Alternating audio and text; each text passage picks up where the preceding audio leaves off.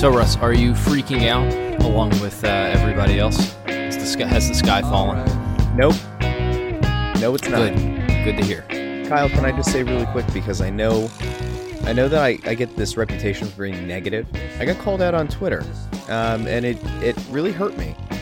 So good. I'm glad. On the last episode, I led off by saying that I didn't think that the Game 1 3-point shooting by the 76ers was sustainable.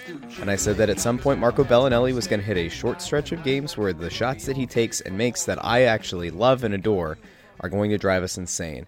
And lo and behold, Kyle, Game 2, it all happened. Now, I didn't mention the fact that Rocco was going to play like trash. But still, I mentioned negative. I mentioned that the shooting for the team wasn't going to be sustainable and that Bellinelli was going to drive us nuts, and it happened in Game 2. And it's not being you negative. realize you weren't going out on a limb by saying they're not going to hit 18 threes every game, right? Like you realize that is a pretty obviously. You know what it is, and I think I didn't see the tweet someone sent to you, but I suspect that I can take a guess as to the contents of it, because you will say something like that, like, oh, this isn't sustainable, when it's like, that's obvious. It'd be like the Phillies hitting 6 home runs in a game, and then you being like, well, this isn't sustainable. They're not going to hit 6 home runs every night. And you spinning a very positive game into a negative because it's not a repeatable performance. I think that's why you may have rubbed somebody the wrong way. No, this guy's name is Ryan Vaughn. He sometimes goes back and forth with me on Twitter, and I appreciate the fact that he listens, and I think it's great. But yeah, like he was just like upset that, I let off the podcast so negatively. I'm like, I'm not trying to be negative. I'm really not. I look at takeaways from a game where you blow out a team by 27 points, and I'm like, okay, how likely is that to happen again? And what led to the blowout? And ridiculous 3-point shooting. But you would have to also blowout. look at that in the context of the previous 16 wins. It's not like it's not like them winning a game by a lot was out of the ordinary. I mean, they find different ways to do it. Which is why I'm saying, like, in that game, the 3-point shooting was bonkers, and that led to the blowout. And like, I think that's the thing that I was trying to articulate that I didn't do a great job at in the last show, is when you're looking at these lopsided score lines, and this happens across the NBA playoffs in general, you have to look and see if it was a well-balanced attack, and if it wasn't, if it was just an anomaly, whether it was 3-point shooting, whether it was, you out-rebounded the opposition by a nearly 2-to-1 ratio. I'm not saying that's what happened in the Sixers game, but like just in general, second chance opportunities like that or whatever it is, those things aren't going to happen over the course of a series. Now, Game 2 was interesting because it was the thing that I think we all feared happening, the Dwayne Wade game. I thought it would happen in Game 3. I certainly did not expect it in Game 2 on home court. I thought it would come in those sweet white Heat uniforms that I'm going to be really disappointed if they don't wear on Thursday. The Miami Vice ones? Yeah, and probably an accompanying whiteout. Like, to me, that felt like it would have been the Wade game, and it still might be. Look, this was. I'm glad to hear you're not totally panicking. Although I'm sure by the time we get 20 minutes into this, you'll have found a reason to bench Ben Simmons. No, stop. But I mean, I wrote yesterday. And I don't know exactly where you stand on this. I'm not particularly worried. You're not. Dwayne Wade was awesome. I was down there. By the way, great atmosphere, environment.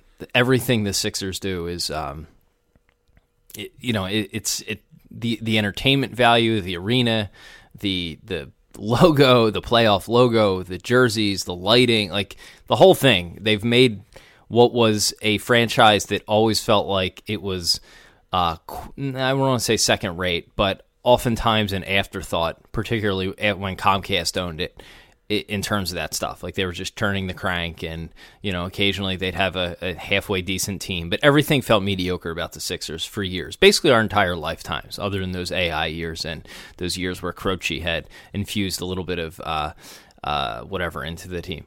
So great atmosphere. It is nice to be at the Wells Fargo Center and see everybody in the building seated and or standing 10 minutes before tip or the face-off. It's been a while. I feel like it's been a while since there's been that sort of genuine excitement in the building where you look around and people are chanting like long before the game ever begins. So great all-around atmosphere. The Dwayne Wade thing is not that is not sustainable. He's a great player, and it was kind of, if I'm being honest, it was cool to see in person one of the all-time greats have a truly great playoff performance and win his team a game. I will say that was being there, to see that. I'm glad, it was a part of that, even though the Sixers lost. That was pretty cool to see. It's not repeatable. I posted a shot chart yesterday. A lot of long 2-point jumpers, many of them of the fadeaway / turnaround variety. While pretty to watch, those are not high percentage shots. And, if that is going to be their offense, I have no worries about the Sixers in the series. As poorly as that second quarter went, as great as Dwayne Wade played, as I'd say smart as the Heat's approach was to really get under Ben Simmons' skin and get under everybody's skin. But, to borderline from where I was sitting, it looked like a lot of foul. Like, it looked like there should have been fouls called early to keep that game a little bit more above board. I don't think it was officiated well in either direction, but it was a smart tactic. So you had all those things working for the Heat, and the Sixers still have it to 2, and plus a poor Sixers shooting performance, part of that due to the Heat's defense. And the Sixers still have it to 2 with 4 minutes to go with all the momentum in the world, and then just a couple of costly turnovers really ice it. So if that's the way the Heat have to win, I'm feeling real good about the Sixers here, and certainly once they get Embiid back. So I don't know where you stand on any of those things, but I feel like, hey, it's a playoff loss. It's going to happen. At some point, Ben Simmons and some of the guys were going to be indoctrinated to playoff basketball and that sort of intensity. And I don't want to say they weren't ready for it. I don't think that's the case, but I think it was, okay, wow, no one has ever done this to me in a regular season game with this sort of sustained attack for 4 quarters. And that's fine. They'll adjust and move on. Yeah, there's a lot to unpack there. I'm sorry. not worried. So here's like the biggest takeaway that I had, and this is how I felt all game. So in our Slack chat, which we never bring up, I just kind of felt this negativity creeping in, and there was a moment in game 2 where I realized that with this team, do you remember in the Super Bowl right after the Gronkowski touchdown in the second half? I think that was where the Patriots took the lead, right? Everybody was ready to jump off the boat. Like, everybody seemed to think on Twitter, in our Slack chat, everybody thought that the game was lost, and this is Tom Brady doing what Tom Brady does. It's all over. And there was this weird kind of calm that came over me, and I said, guys, like, they're going to pull this thing out. Like, you just have to believe. It was a very weird moment. It doesn't usually happen very often with me. But in game 2, I felt that same kind of, that strong resolve that the team was going to get through it.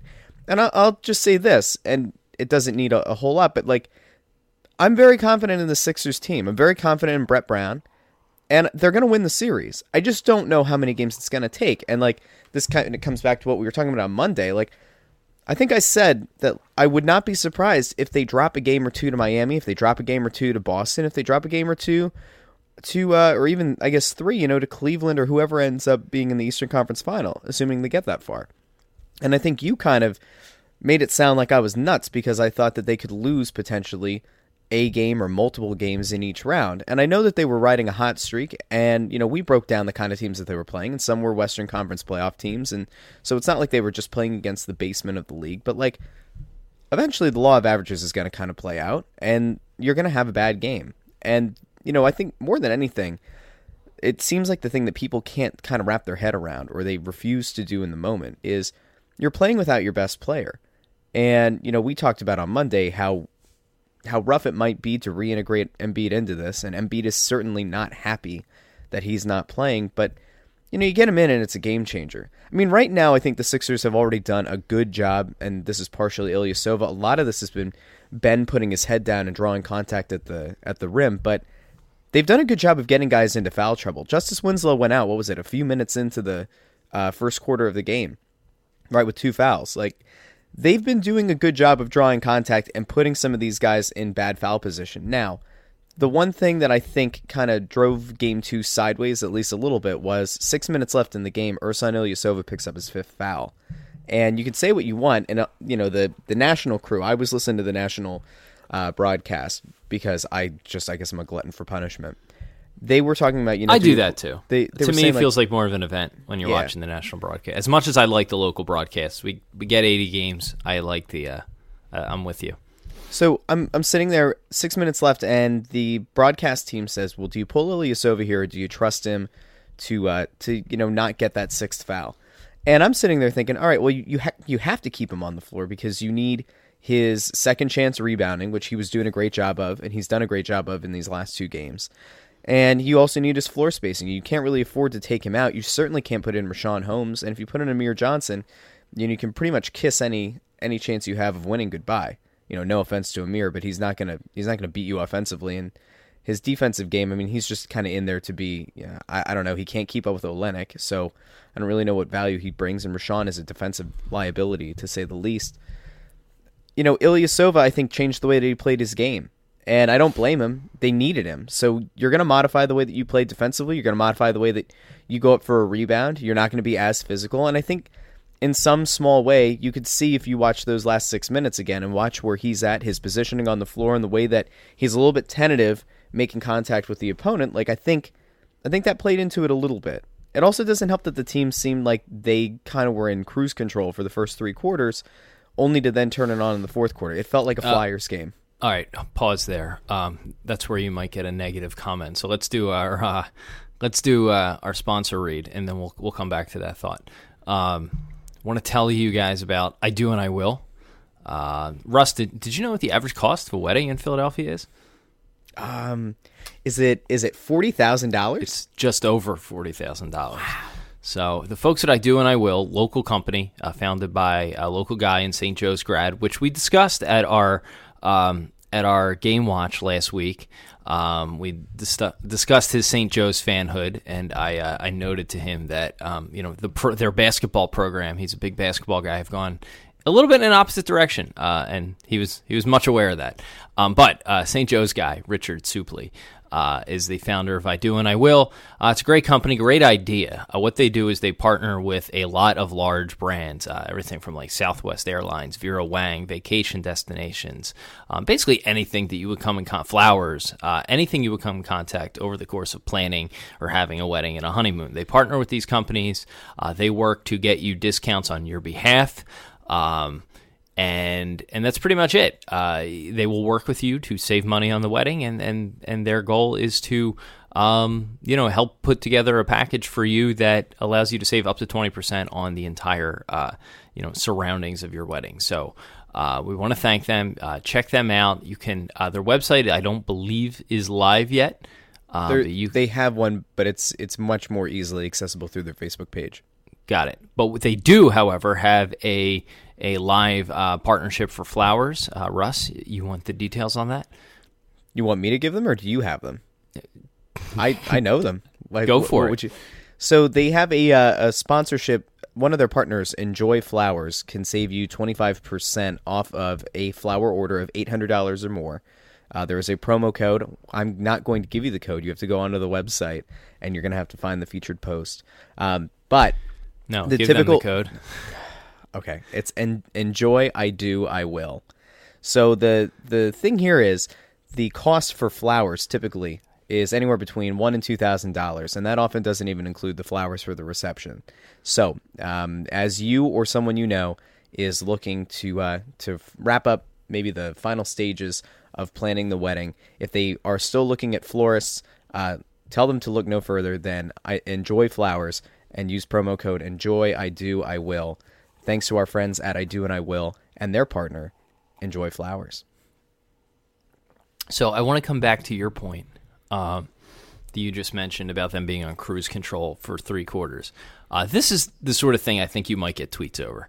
I don't think that is fair or accurate or I think it's basically cruise control might wrong. have been cruise control might have been a poor choice of words.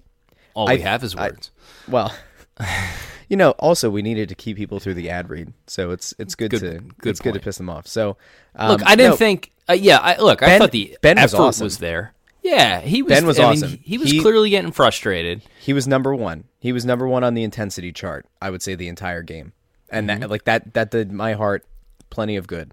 I think Redick, honestly, they were all over Redick, and he was trying to, spin off his screens and do his high energy thing, and he just really couldn't get anything going. I thought Bellinelli, who, does he ever shoot vertical? Is he ever vertical when he releases the ball? No. He's not. It's incredible. It's unbelievable. It's unbelievable. It's like, it's like something out of a, like an arcade. The arcade like settings NBA Jam. in a video game. Yeah. NBA Jam or NBA Hang Time, where all of the jump shots, all the jump shots go side to side. Just like Ilyasova, all the shots are fadeaways. It's amazing. I was going to say like 04 NBA Live, where everything you would take, they would sort of hop off to a 45-degree angle. It's impressive.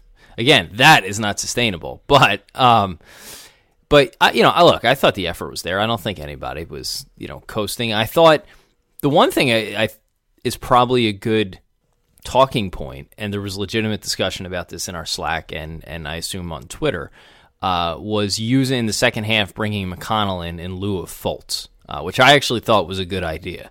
I thought at that point, with the game being roughly 10-plus points and the the Heat really being all over the Sixers and struggling to get anything going, that would have been a bad situation to bring in Fultz to.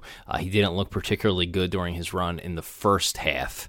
I felt like that was the right decision, but I think that's up for debate. Where do you stand on that? I think that the way that Miami's defense was locking in and was just in everyone's face, I don't think that was a situation that Fultz was going to be successful. Now we agree on something. Yeah, and it's tough too, because they were actually being pretty successful in getting in Ben's grill. Now the thing was, Ben, there was a moment, I think it was in the fourth quarter, where I really, really noticed that Ben was angry and Ben was trying to force his way and assert his dominance in a way that I think we had seen in the Cleveland game, that they blew out the Cavs, for most of the game. That was like the one thing that I saw that I was impressed by. Fultz was in 5 minutes in the game. He kept running himself into the lane. It almost looked like the last preseason game I think that he had been in, where we said, man, that spin move's awesome, but if he keeps trying to go to it too much, they're going to be able to defend him a lot easier. And it wasn't all that it was set up off the spin move. I think Fultz is still trying to get himself reacclimated to the speed of the game against, other professional competitors. And a lot of times he seems to get himself into these situations where he collapses the defense in the paint, but then doesn't have an idea of where he's going to go after it. Now, a lot of times he manages to find that guy in the corner or find someone at the top of the arc, like he has eyes all around his head. But in this game, he wasn't successful at finding that. I think he had a couple of layups blocked. He kind of got himself into some jammed up spots where there was really just no option for where he should go. And because they were losing and because the game was so intense, it made a lot of sense to bring in TJ. And I don't know in the long-term scheme of this series how that's going to go, but I've got to think that Brett's going to go right back to Fultz again in Game 3.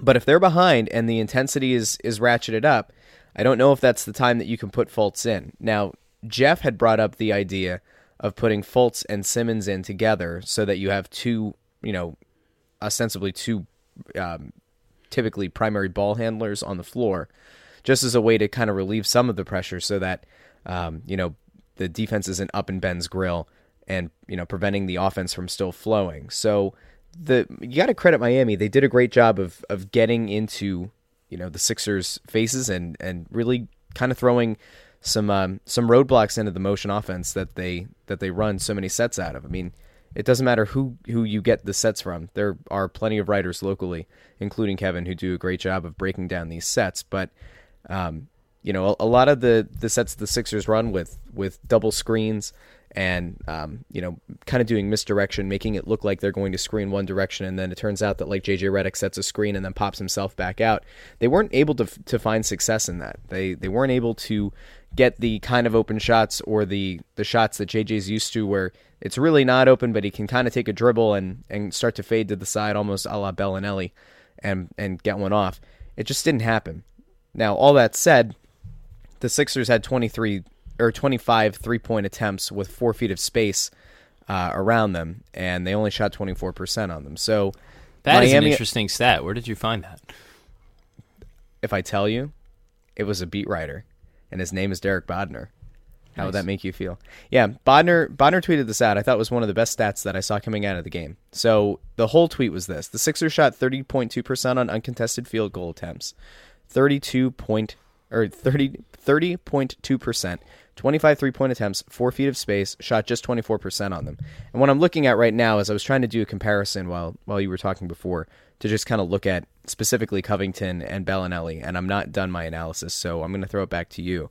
But do you think that if Miami comes out with this defense and you can't get any kind of motion working in your offense, would you consider in the right setup, would you consider putting Fultz and Simmons on the floor together to try to alleviate some of that burden?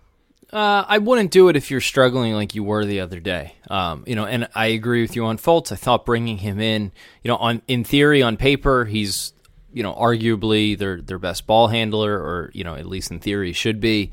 It would have made sense to have him in there against the press, but like you said, the speed of the game, he's still catching up to it, and I don't think that would have been the right situation to bring him into, and I think it would have actively hurt the team. I mean, as it is, they did here they come. They were barreling down the road in the fourth quarter, doing what they did, and were very much in a position to win that game. So I think they did make those right calls. I agree with Mike Missanelli, who thought that Brett Brown could have made better halftime adjustments to the pressure. I really don't think he did. They didn't come out much better in the third quarter after that dreadful second quarter. So if the Heat are going to do this again, they'd be foolish not to. The Sixers will be fine. This is the sort of thing you kind of have to see once. You have to be ready for. You have to have a plan in place for. The Sixers clearly did not have that. Kind of Ben Simmons posting up to receive an inbounds pass after a free throw is not something you want to see too often. Kevin said it felt like playing West Virginia or Bob Huggins' team, and that's exactly what it looked like. That is easy. No, I don't want to say it's easy. It is. You can overcome it with good ball handlers and speed and all of that, but you do have to have a plan in place, and I'm not so sure the Sixers had that the other night. So they'll be fine. They'll adjust to it. They'll practice it. This is the NBA. Those sorts of things only work for so long. This isn't who's the guy who owns the Kings? Vivek Randive or whatever his name is. Yeah. There's a section about him in Malcolm Gladwell's David vs. Goliath about how he stumbled upon basketball and was coaching his daughter's fourth grade team, and he realized that even though he didn't have the same athletes as the other team, he could just press the shit out of them. There was no league rule, and basically just neutralize whatever advantage the other team had by just pressing the girls the whole court. That works in 4th through 8th grade girls basketball. That doesn't work for long periods of time in the NBA. You have too many good athletes and ball handlers. So I think Sixers will figure it out. And that's what I mean. The Heat, they went to this, they got a game, they some other ancillary things went their way, but it's not going to be able to happen again. They might get another one here. You figure even if they get one in Miami, then the Sixers take 2. But I don't think it's going to be the pressure that does the Sixers in. They have too many talented guys who are able to withstand that. And this is where we come back to coaching. And this is why people who follow multiple sports are, I think, much more likely to believe in Brett Brown than, say, they would Dave Haxtell. I think there's nothing quite like the ability that, I think Brown is going to go back to the drawing board. He's going to break down the film, and this team is smart. And this team's got plenty of vets now that are going to go back, check the tape, and they're going to figure out ways to beat this press. And they're going to be fine. And, look, they very well might lose a game in Miami. Now, if they lose Game 3, and Embiid doesn't play, the city of Philadelphia is going to explode, right? It's going to be bad. So let's hope, if nothing else, the Sixers win Game 3. If you lose Game 4, whatever. But for the love of God, don't lose Game 3, because I don't need to see Twitter blow up with, we thought this team was a lot better than they were. Joel Embiid, all the people who have been saying, the team's going to play slower with Joel Embiid. I'm not actually sure that he shouldn't be coming off the bench when he comes back. All those people are now going to be the same guys calling up, 97.5 and seeing Mike Missanelli on TV that are going to now, say, Embiid needs to be back. This team sucks without him. They didn't do anything. And it's like, guys, They won 10 games in a row without him. Like, it's okay. So I'd be interested to know what the medical case is for keeping Embiid out at this point. There's probably three things. Is it his conditioning, which seems, he hasn't been out that long to not be able to at least play 20 minutes? Is it is it concern over his load management and not being in game condition, and not wanting to get him hurt, like wanting to get his body back up to speed? I can't imagine that's it. Again, he hasn't been out that long. Or I assume the obvious one here is, they want to have that bone fused together a little bit more in his face before they risk him taking an elbow. Like, I don't know. That's my thought. That's my thought. It's a mask. We don't know, though. It would be nice if they could fill us in. But it's like, it's a mask, and it's not like it's floating, right? So if he catches an elbow, Whiteside is dirty and Whiteside hates him. If Whiteside happens to throw an elbow and smash him in the face, like, he's probably out for a lot longer. I don't care how good that mask is. I still think that's an issue. That would be my guess. I would agree with you, and but it's probably not going to be fully healed whenever he does come back. I mean, a bone is a full 6 weeks to heal regardless, and it's going to be like 4 weeks since the actual procedure was done, whatever it is. The point is, like, if he wants to play, there are risks, and I imagine I wish we had Jeff on for this, although he's a cardiologist. But I imagine there are heightened risks if you have, if you get popped again in a broken facial bone. I imagine it can go somewhere where it's not supposed to be, and that's the serious concern. But I mean, these are the things you have with athletes all the time. He clearly wants to play. Physically, his body should be able to play. If to me, him tweeting that the other night, while I think it was just out of frustration and ultimately not that big of a deal, tells me that a doctor has not told him, no, you can't play because if you get hit in the face, you could die. Like, remember Ertz had the weird, that weird broken rib cage where it was like, yeah, if that breaks again, like, that could be a real problem.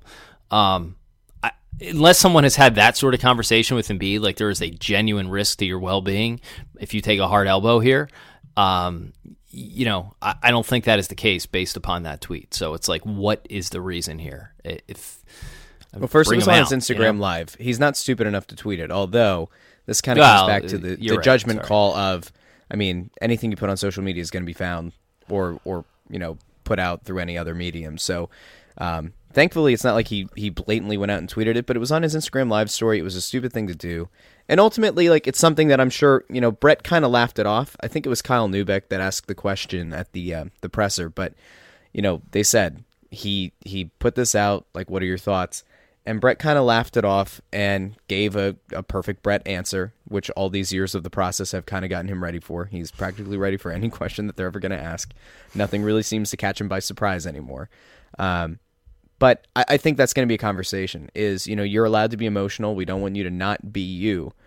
But going on to social media after that loss and putting that kind of thing out, it's not that you're expressing the frustration of having lost. It creates the appearance of dissent. It creates the appearance of a lack of unity between you and the doctors and the team. And ultimately, that can be more of a distraction than anything that can help. It's certainly not going to apply pressure to the Sixers to play him. If the medical staff refuses to clear, you want to bet? I'm just saying, like, if the medical staff at this point has a legitimate reason that they're trying to hold him out, I don't know if this is going to be the thing that pushes it. I mean, like, maybe it will. Like, maybe public opinion will do it. I mean, if they don't clear him, which they still haven't, they haven't ruled him out officially, but they have not cleared him for Game 3 yet. If that ends up happening, if they don't clear him and he doesn't play and they lose, he's certainly going to play in Game 4. And the screams of the people are going to be heard much louder than they are now. But, yeah, I don't know, man. Like, I know what you're getting at in thinking that he's going to be able to apply this pressure and it's going to inevitably make them, make the decision to clear him. But I wouldn't be so sure. I mean, we've seen weirder things happen with this medical staff, and I think ultimately the team is kind of looking at his long-term health over, this like maybe him playing in Game 3. If they legitimately make a medical decision and they're like, you know what, if he sits out Game 3, we think he's going to heal that much more, and then we think his face is going to be stabilized better starting in Game 4. I don't know. Look, this is why I'm not a doctor, but like, If they have that kind of concern, I don't blame them for keeping him out, but they better win the game. Anyway, Yep. I was looking at Colin Cowherd, and I saw you wanted to discuss this. He went on his show and said that Philadelphia is not special. Yeah, so real quick, I know that he is a troll, and I'm going to try and post this video today. Basically he said, hey, Philly, you guys have been flying first class for the last few months. You're typically a coach-flying fan base. You guys have been flying first class with the Eagles winning the Super Bowl, Villanova winning the national championship, and the Sixers winning their, riding high in their 17-game win streak. But now, get ready to be moved back to coach. By the way, this on a day where there was a serious, almost plane crash in Philly. Probably not the best analogy to use, but he said you're going to be moving back to coach. The Sixers are coming back down to earth. 9 out of the 10 playoff victories so far.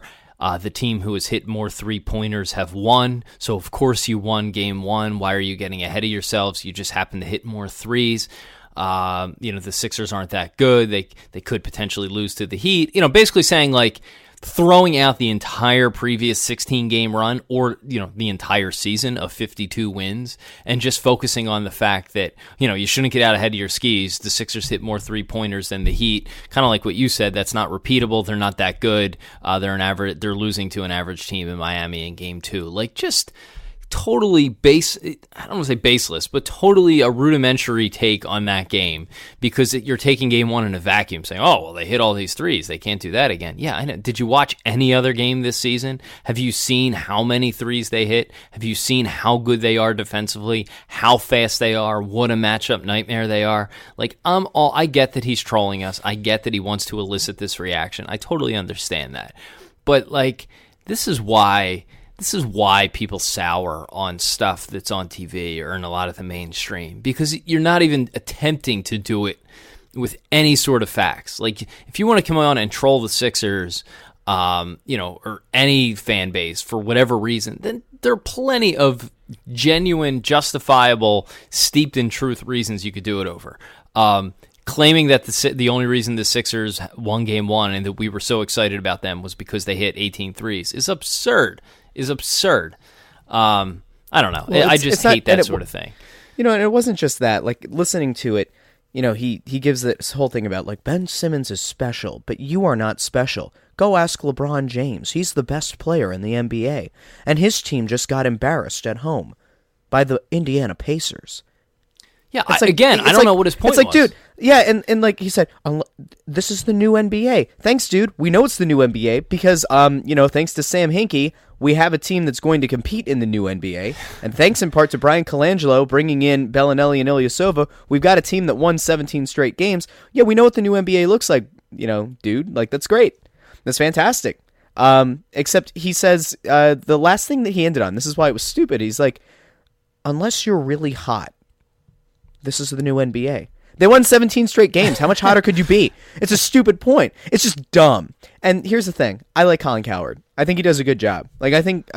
Yeah, I do too. Pull everything away. I think he might be one of, or perhaps the best national radio guy there is at doing what he does. And what he does is at least present himself in a somewhat knowledgeable manner about practically every sport that comes up.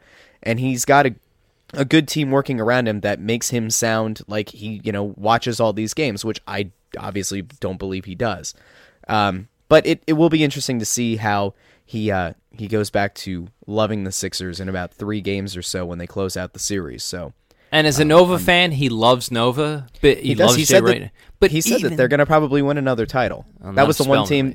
That was the one team. Well, Spellman is leaving. So, he didn't get an agent. Sorry, he sorry didn't about you, bro. He didn't get an agent. There's a 50-50 shot he leaves. He's leaving. I don't know. If he's not guaranteed to be a first-round pick, it would make very little sense because he would definitely be a first-round pick, presumably if he's healthy next year. Do you have any thoughts on Mizzanelli's TV debut? Yeah. All right. This is a good topic. And then we got to go. We got to let's go like a minute or so. I'm gonna try and do a write up for the website today. It's really hard because you have to separate the show because everyone is familiar with his show.